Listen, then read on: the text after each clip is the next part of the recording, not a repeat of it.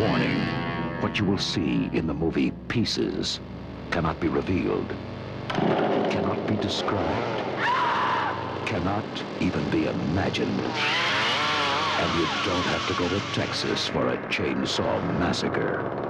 Pieces, it's exactly what you think it is. Pieces. Absolutely no one under 17 will be admitted.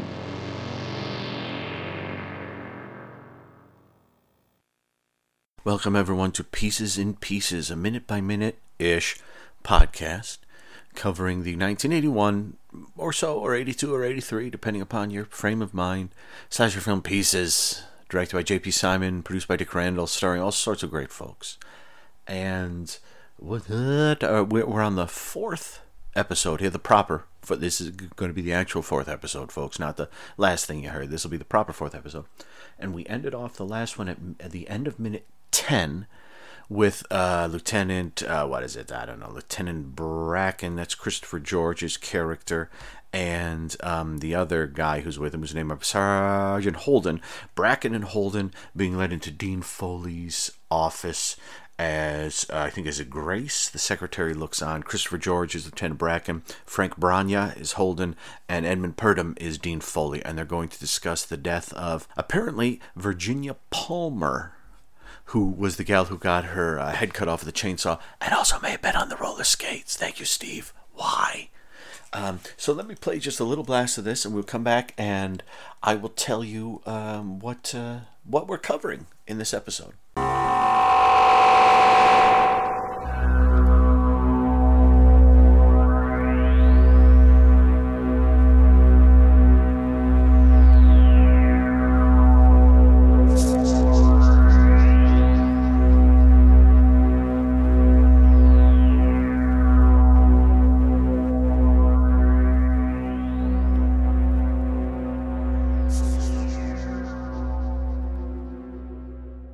11 through 15.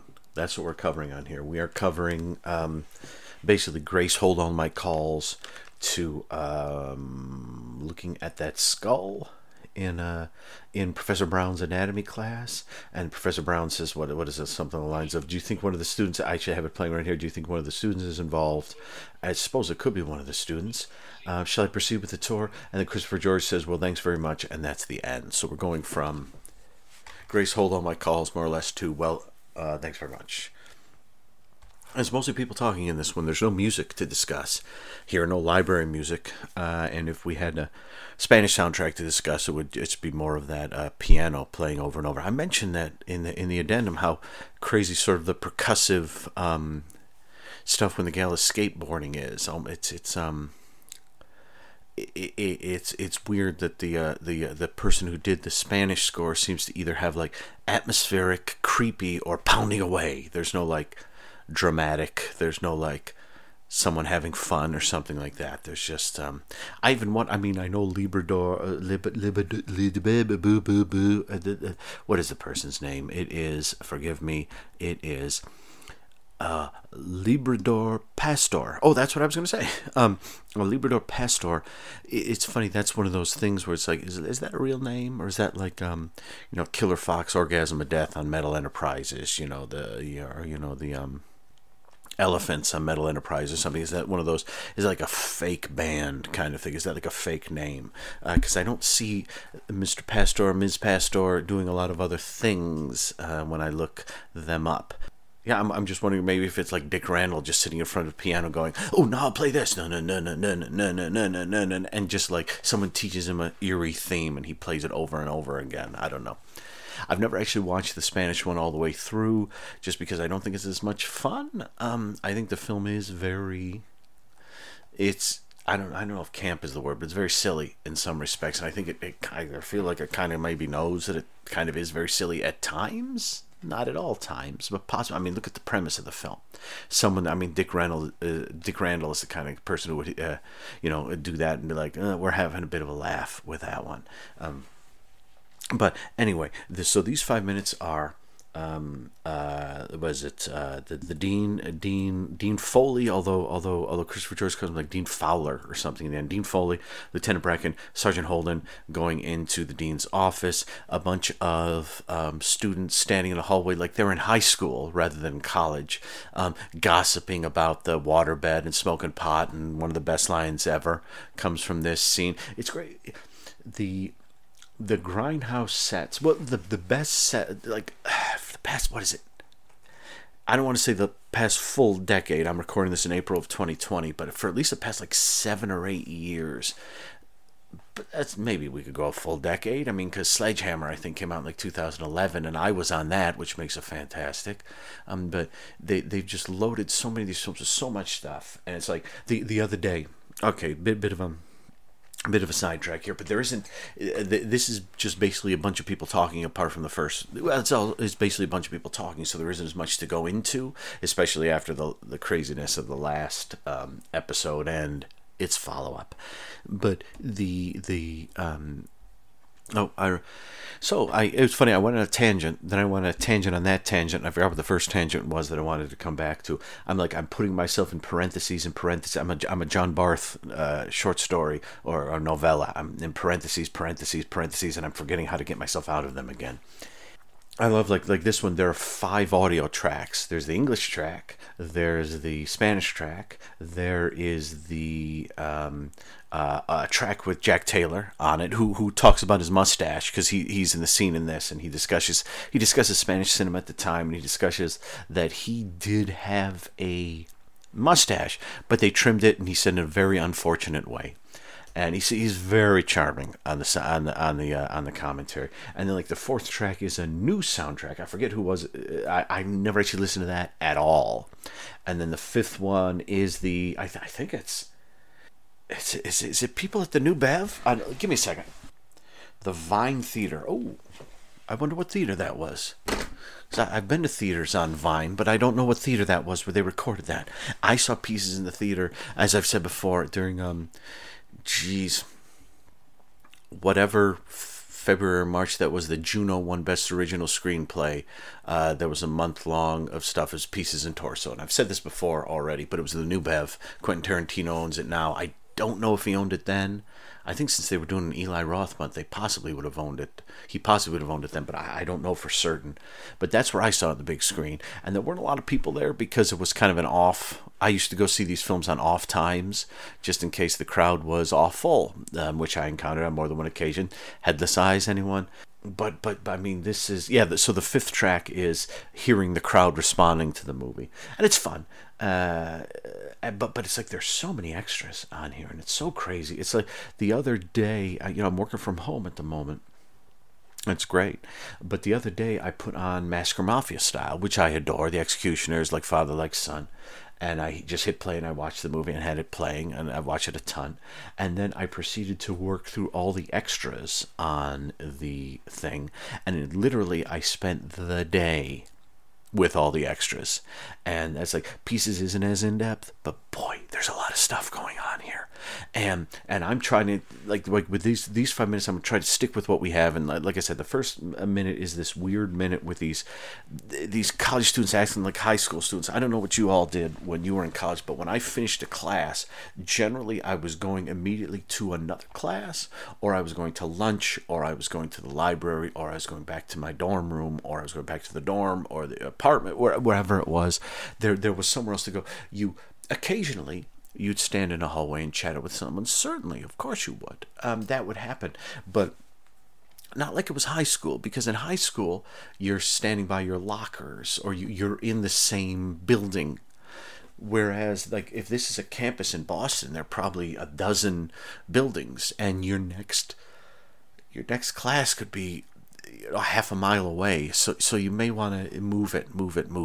And but I like that they are chatting, and it's 5 kids who I don't know who they are, we never see again. There's that one lead gal who's got kind of a sultry look in her eye and isn't wearing a bra and has got her pectorals prominently displayed. And what are the pectorals? My friends say they're funny, and just Jack Taylor's got this look on his, or Professor Brown's look on his face like, I get this every semester. And then when he shows her where the pectorals are, he just gives her a look. And when he sees the friends laughing, he doesn't get annoyed, which I like. The look on his face in the end is like, you kids.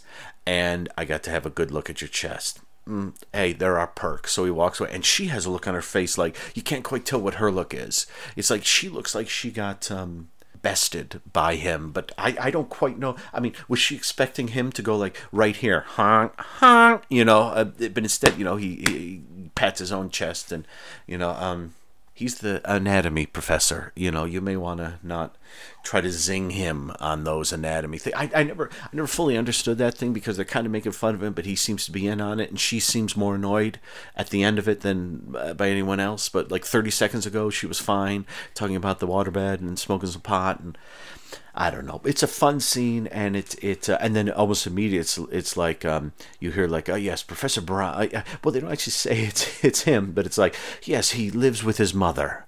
And he lives alone with is it alone with his mother? I forget what they say, but he lives with his mother. And then Professor Brown walks in. And so I guess it's meant to make him seem like a creep.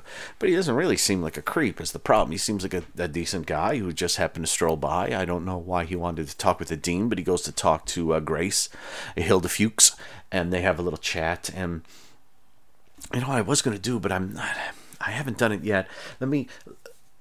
I thought I might kind of, since this isn't kind of strangeness like the first 10 minutes have been, it's basically, and the police aren't even, it's weird, like the police are there, but they're not actually doing any investigating. It's like it's the dean that's doing all the talking, and occasionally Professor Arthur Brown, fire, does, like I said, I applaud the fact that the young woman who was killed, her last name was Palmer. That's that's telling the future. And I love the fact that it's Professor Arthur Brown. Yes, I've seen your band live. They kicked ass. I was also a big fan of your band Kingdom Come. Not the ones that sounded like Led Zeppelin in the late 80s. The other one from the late 60s. You may not know them. They were good though. I think the fun thing with the scene where Professor Brown goes into Grace, the secretary, who's got this weird, look at her hair. What's her hair doing? These strange, like, is she practicing to be like a Batman villain or a Maul that we don't know of? I like when he sits down and talks to her, because she is presenting as one of those. She's listening in on the dean's conversation with the two police officers. And it's the dean is like, oh yes, they're in there, and they're talking to the dean about the murder. Oh yes, I see you have some inside information. Well, I guess we're all interested. And because Jack Taylor himself looks like he's totally bored talking with Grace. Like, Grace has been the dean's secretary for 10 years. He's been there for 15 years, 20. He said back in the 60s. So if this is 81, he's been there at least like over 11, 12 years. He said that at the end when he's talking about the skull. Oh, that was back in the 60s. And so he's been there 11, 12 years. Let's say Grace has been there that long, maybe longer. And you could tell just he's completely bored with Grace. And he doesn't seem too thrilled to talk with the dean, but he has to. And then the Grace is, he took the head. They can't find the head. What do you think he did with it? And he's just like, oh God, this conversation again. Now the voice that he's dubbed with is kind of going slightly against that. Is a little more like, yes, you have inside information. Yes, we're all interested. Almost, it's almost like he's doing a Japanese Godzilla film. Yes, Godzilla's on the way. Oh yes, and Mother is after him. Kind of thing. But the thing is, of course, Jack Taylor is speaking English. And so, dubbers who are trying to match, like Japanese, are trying to match the mouths as best they can. Now, sometimes they don't, and that leads to high hilarity sometimes. But, I'm not thinking of Jimmy the Boy Wonder animated segment, because that's an animated segment. It's funny, like that guy who's doing the dubbing. We've heard him in thousands. He's in Burial Ground. He's in For Your Height Only. He's in everything. And For Your Height Only, I think he does Wang Wang's boss in that. You got a bug in your hair. I like the way you pay attention. Oh, it does a whole gang of things. And so he can do hilarious stuff. Like in that, he's not trying to match voices at all. He's just being hilarious. But then he can do serious stuff too. Don't ask me to tell you where, but I'm sure he can. But then here he seems a little bit perfunctory. Like, Jack Taylor's speaking English, so why not, You don't have to say it that fast. Is he really speaking that fast? It doesn't, on the commentary, it doesn't sound like he's talking that fast. So, I don't know. It's a bit some of the, obviously the dubbing in here isn't the best, and luckily Christopher George and Edmund Purdom are dubbed with their own voices, which is good, and Linda Day George is dubbed with her own voice, which is good, but the others are the standard gang who we encounter. I wonder how that worked, if they if they brought Christopher George and Linda Day in, they're like, oh, it's these guys from Gates of Hell, or well, no, Linda Day wasn't in Gates of Hell, but you know what I mean, like, oh, these all from Mortuary or whatever. Oh, well, they didn't dub Mortuary. I don't know what the hell I'm talking about. But you know what I mean. You know what I mean. It was like, oh, you guys, how are you going to do it this time? You're going to play it serious? You're going to play it goofy? Well, I'm just going to follow Jack Taylor's lips and try to speak. Suddenly I thought of The Female Vampire with Lena Romay. Yeah. But yeah, this is so yeah, the dubbing's fun in this, and once he actually gets in the dean's office, the dubbing is pretty is pretty standard. Although having said that, although having said that, what I'm going to do is I would like to, for just the last, forgive me for a second, I'm just going to hop ahead. It's interesting because the first 2 minutes are almost kind of split equally. Like the first minute is with the college students and Professor Brown, and then the second minute is Professor Brown in the office with the two cops and the dean, and then the last minute is more or less Professor Brown taking them into his office. Yeah, it's great. So what I'm going to do is, and I will say, I don't know exactly like where the where they should. I mean, all this stuff would have been in the studios, but it's like the walls are kind of stained, and there are a few moments where the camera kind of goes up a little too high, and you don't see like the edge of the set or anything like that, or lights, but it goes up a little too high, Jerry Paris style in Happy Days. It goes up a little too high, and then right on the dean's right, we have an almost completely curtained wall, which is one of my all-time favorite things, because when the dean went into that room earlier, it's did you notice this? When the dean welcomed the cops in, and they're in the secretary's office, they step into the dean's office, and you can see as they're stepping in, you could see a window in the dean's office that's open, and you can see like trees and things. But the whole time they're in the dean's office, that whole wall is covered with a curtain, as if possibly the two sets weren't adjacent and they weren't really looking outside. I think it was Wizard of Gore was the first film I ever watched. I think it was Wizard of Gore. I don't have my copy available at the moment. I do have a copy, but I think there's a scene in that. Is it near the end where there's a set? Maybe there's a bed in it or something, and like the entire wall behind them is a giant curtain. And I remember sitting there watching that scene, and it was only like maybe 2 or 3 minutes in where I was like, what's that curtain about? What's going on there? And that's one of my favorite things in low-budget exploitation movies, is when you get they're in a room where one of the walls is completely curtained. So you'll see, like in this set, the professor walks in the door, and that's supposed to be from the secretary's office. Now you'll see there are curtains. And when I'm just going to look to see real quick. I just want to see when Professor Brown steps in. You do see like some frames and things in the background, but you don't see a set. You just see what you need to see in the background, and there are curtains in front of the windows, so you can't see the secretary's set. So that's one wall, and then let's call the curtain wall the north wall. So the west wall is with the doors. Arthur Brown walks in. The north wall is the giant curtain wall. The east wall is the wall with the bookcases, the dean's bookcases, and the south wall is the wall we don't see because it doesn't exist. And again, if you're listening to this and you're thinking, Dan, who cares? That's part of the fun of watching it. To me is like why. When the dean stepped in, what was the first thing he did was immediately pull this huge curtain closed. I'll go back to the beginning of the minute and I'll look to see if I can see a huge curtain right there. I had a look, and there is a table with all sorts of I guess, trophies. They look mostly like urns and things in front of the desk, which you can see as the guys are. I bet the two sets are built right next to each other. I'm just wondering about the curtain, because when they're walking in, there's a table there with all the urns and trophies or whatever is on them. But the window, it's just like a little sort of Laverne and Shirley style We Live in the Basement window, kind of slit across the top.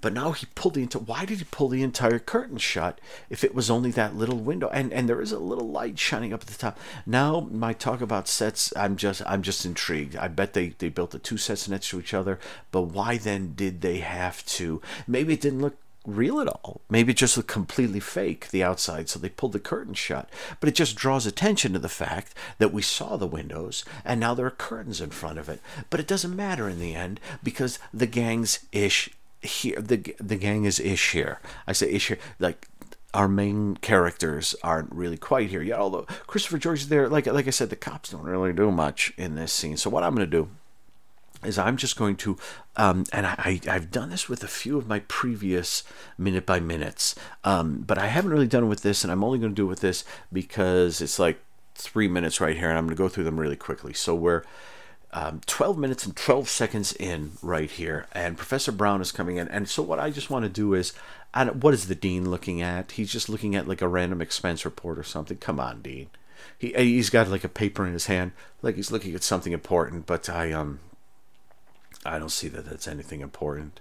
Yeah, I bet they are sets right. I'm sure they're sets right on top of one another. It's just, why cover the window then? If the outside was so high up, why? I don't know. That makes it strange to me. The fact that they had to cover, the fact that you can see out the window when you're in the secretary's office, but then they have to cover the window when you see the when you're actually in the room is weird to me. That saying there's something going on. Probably it looked like crap. So I'm just going to real quick tear through the next 3 minutes. I'm just going to go through because there's a bunch of not really exposition. Who cares about the exposition? But I'm going to just tear through it real quick. So Arthur Brown is coming up alongside the desk, and the dean is there, and Lieutenant Bracken, his pal, is it? I forget now. Is it Sergeant Holden? Sergeant Holden. Bracken and Holden are sitting there listening, and everyone's there, and listen to me talk about this. So yeah, Professor Brown is asked to show the cops around. He doesn't have any more classes today, and we do get a shot from sort of more or less Professor Brown's point of view, where we do see a bit of the south wall, which is fun. We do see a bit of the south wall behind him, which is fun, and there's like a table with a flower pot on it, and not much else, because they probably would have just thrown something up real quick right in there. I will say that whenever they cut to the shot of the professor kind of looking disapproving, or just kind of like slightly suspicious as the dean is talking to him, look at the lamp and the wall thing over on the left. There's like the lamp, and maybe like 3 feet above it there's like a wall, like a beam or something. But when it cuts to the long shot, there's no beam there. Where's the beam? Which maybe they are, and the curtain is right up against that beam, and I don't know. That doesn't. They're in two different spots, is what it is, which is wacky. Or maybe they're not in two different spots, but it's just weird continuity. But look at the continuity between the wall, the lamp in the corner, the curtain, what's above the lamp, the Professor Brown, where the dean is, and then Christopher George keeps giving him looks, and it's like, she was in your class, wasn't she? Yes, she was, and please show them anything they may wish to see, and he teaches anatomy, and and of course the dean is very congenial, like, come on back to me, and he wants it in I don't know, I guess from Jaws up, he does kind of the let's not, we want to help the university out, we don't want this to be leaked out. And he does not, as you notice, he does not mention in any way, shape, or form the gal who ran into a mirror. So again, here it is. I'm looking. I've got I said this last week. I've got the nude puzzle right in front of me here, and I'm taking a long look at it. And I actually looked up on IMDb or somewhere they have the actress's name who posed for the nude puzzle, or I don't know. This is, I mean, they use catalog music. This is probably a catalog image. And she was an actual actress who was in things. And, now we basically know her for being on a bloody puzzle in a strange slasher film made in the early 80s. So again, what's going on is, the dean wants Professor Brown to show them around. He doesn't know the gal that well. He doesn't think she can be that helpful, but the dean is very much like, yes, you can help. And every time they cut to Professor Brown, I just keep seeing that beam or whatever it is on the left side and going, where is he? And there's some sort of, is that the Massachusetts flag? Because they have the American flag on to the dean's right, like our lap, like the and you see the American flag, and behind it there's you can see a framed picture, probably of Reagan, I would guess, but I don't see who's in the picture in this. They have it blocked off, but you can see another flag in the corner. I'm gonna look to see if I would guess that's the Massachusetts flag, and then they have the table with the stuff. So they are trying to make it like a real room. And actually they're succeeding the more I look at it and the more I enjoy it. And so Professor Brown will take care of you. The dean's very busy and he has to look after the whole blessed campus, and the professor only has his department. They all take off, and there's no beam or whatever it is in the corner there. And then we'll hop ahead to basically near the end of minute 14, where they're all chatting and walking down the hall together, and Lieutenant Bracken is smoking his cigars, and his Sergeant Holden is telling him to knock it off, and Professor Brown looks very uncomfortable as he's at, did you run around with a lot of guys? And I like that, because it's like, I didn't know her very well. Okay, yeah, well, did you run around with a lot of guys? I'm gonna repeat the first thing I said. I didn't know her very well. So then at that point we go back into his classroom, Professor Brown's classroom, which has a strange crack in the wall. I mean, this is I feel like if any of the students were to trip and fall against a wall, this whole school would fall down. And he's got a nice anatomy room. He's got a few like anatomy posters or things up against the wall, which I feel like if you hit them with a pointer, they become like Terry Gilliam animations, and they leap off and they do something crazy. It's odd.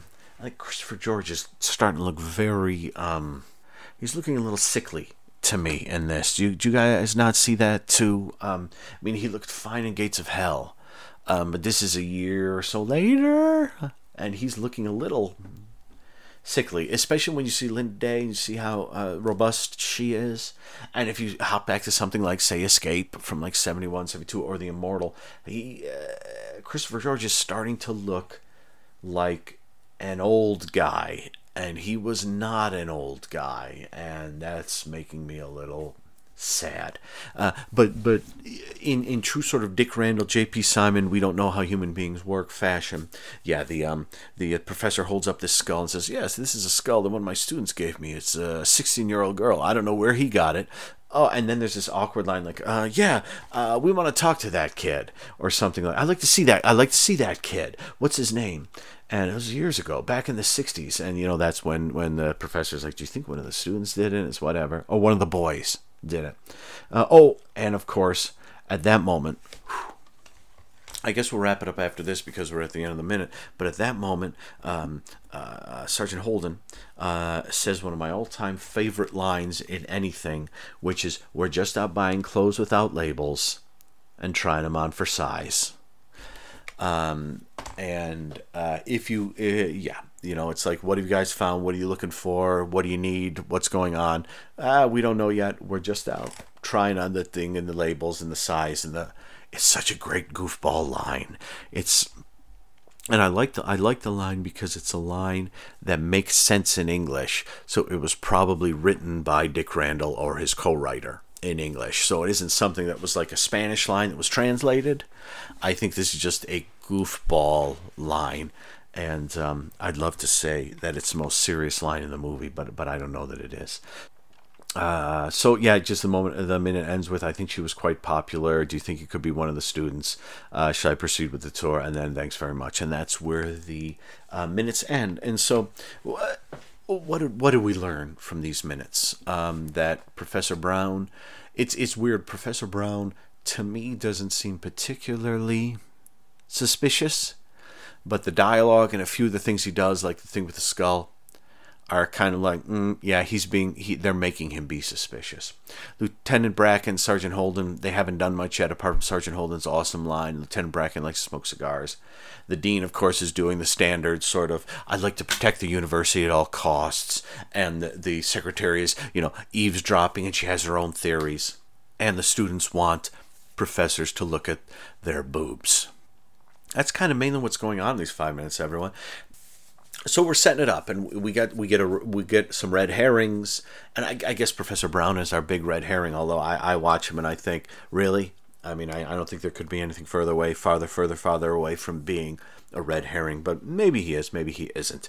So that is taking us up to minute 15 of Pieces, and for the next episode we'll be covering whatever's next. I think we'll meet Willard the gardener, who Grace mentions. Oh, poor Willard who found the body. Because Willard's supposed to be the gardener, but the killer could be Willard, pretended to be the gardener, and killed the young lady who we talked about in great detail elsewhere. So that is episode 4 of Pieces and Pieces, minute by minute-ish podcast covering Pieces. Thank you so much, everyone, for listening. What can you do? I don't know. What can you do? Danny Slacks, DANNYSLACKS at yahoo.com. You can go on eventuallysupertrain.blogspot.com. You can find me. I'm out there. Just shoot me a message. If you know some stuff I don't know about this. Like I said, I'm half of this, there is some research done, but there's also half of this is flying by the seat of my pants because I don't know what I'm going to talk about. I mean, literally, like you guys have been listening to me talking for about a half an hour. It was probably 15 minutes before this half an hour ends of the recording that I'm doing, if that makes sense, when I decided what I was going to cover. So I have no idea what's next. The next episode could be 1 minute. The next episode could be 10. It could be 3, 4, 5, 6, 8. It could be the rest of the movie. It's not going to be the rest of the movie. So whenever Kendall shows up, I guess since Kendall hasn't shown up yet, he would be a stopping point. Unless he shows up like 30 seconds into this next one.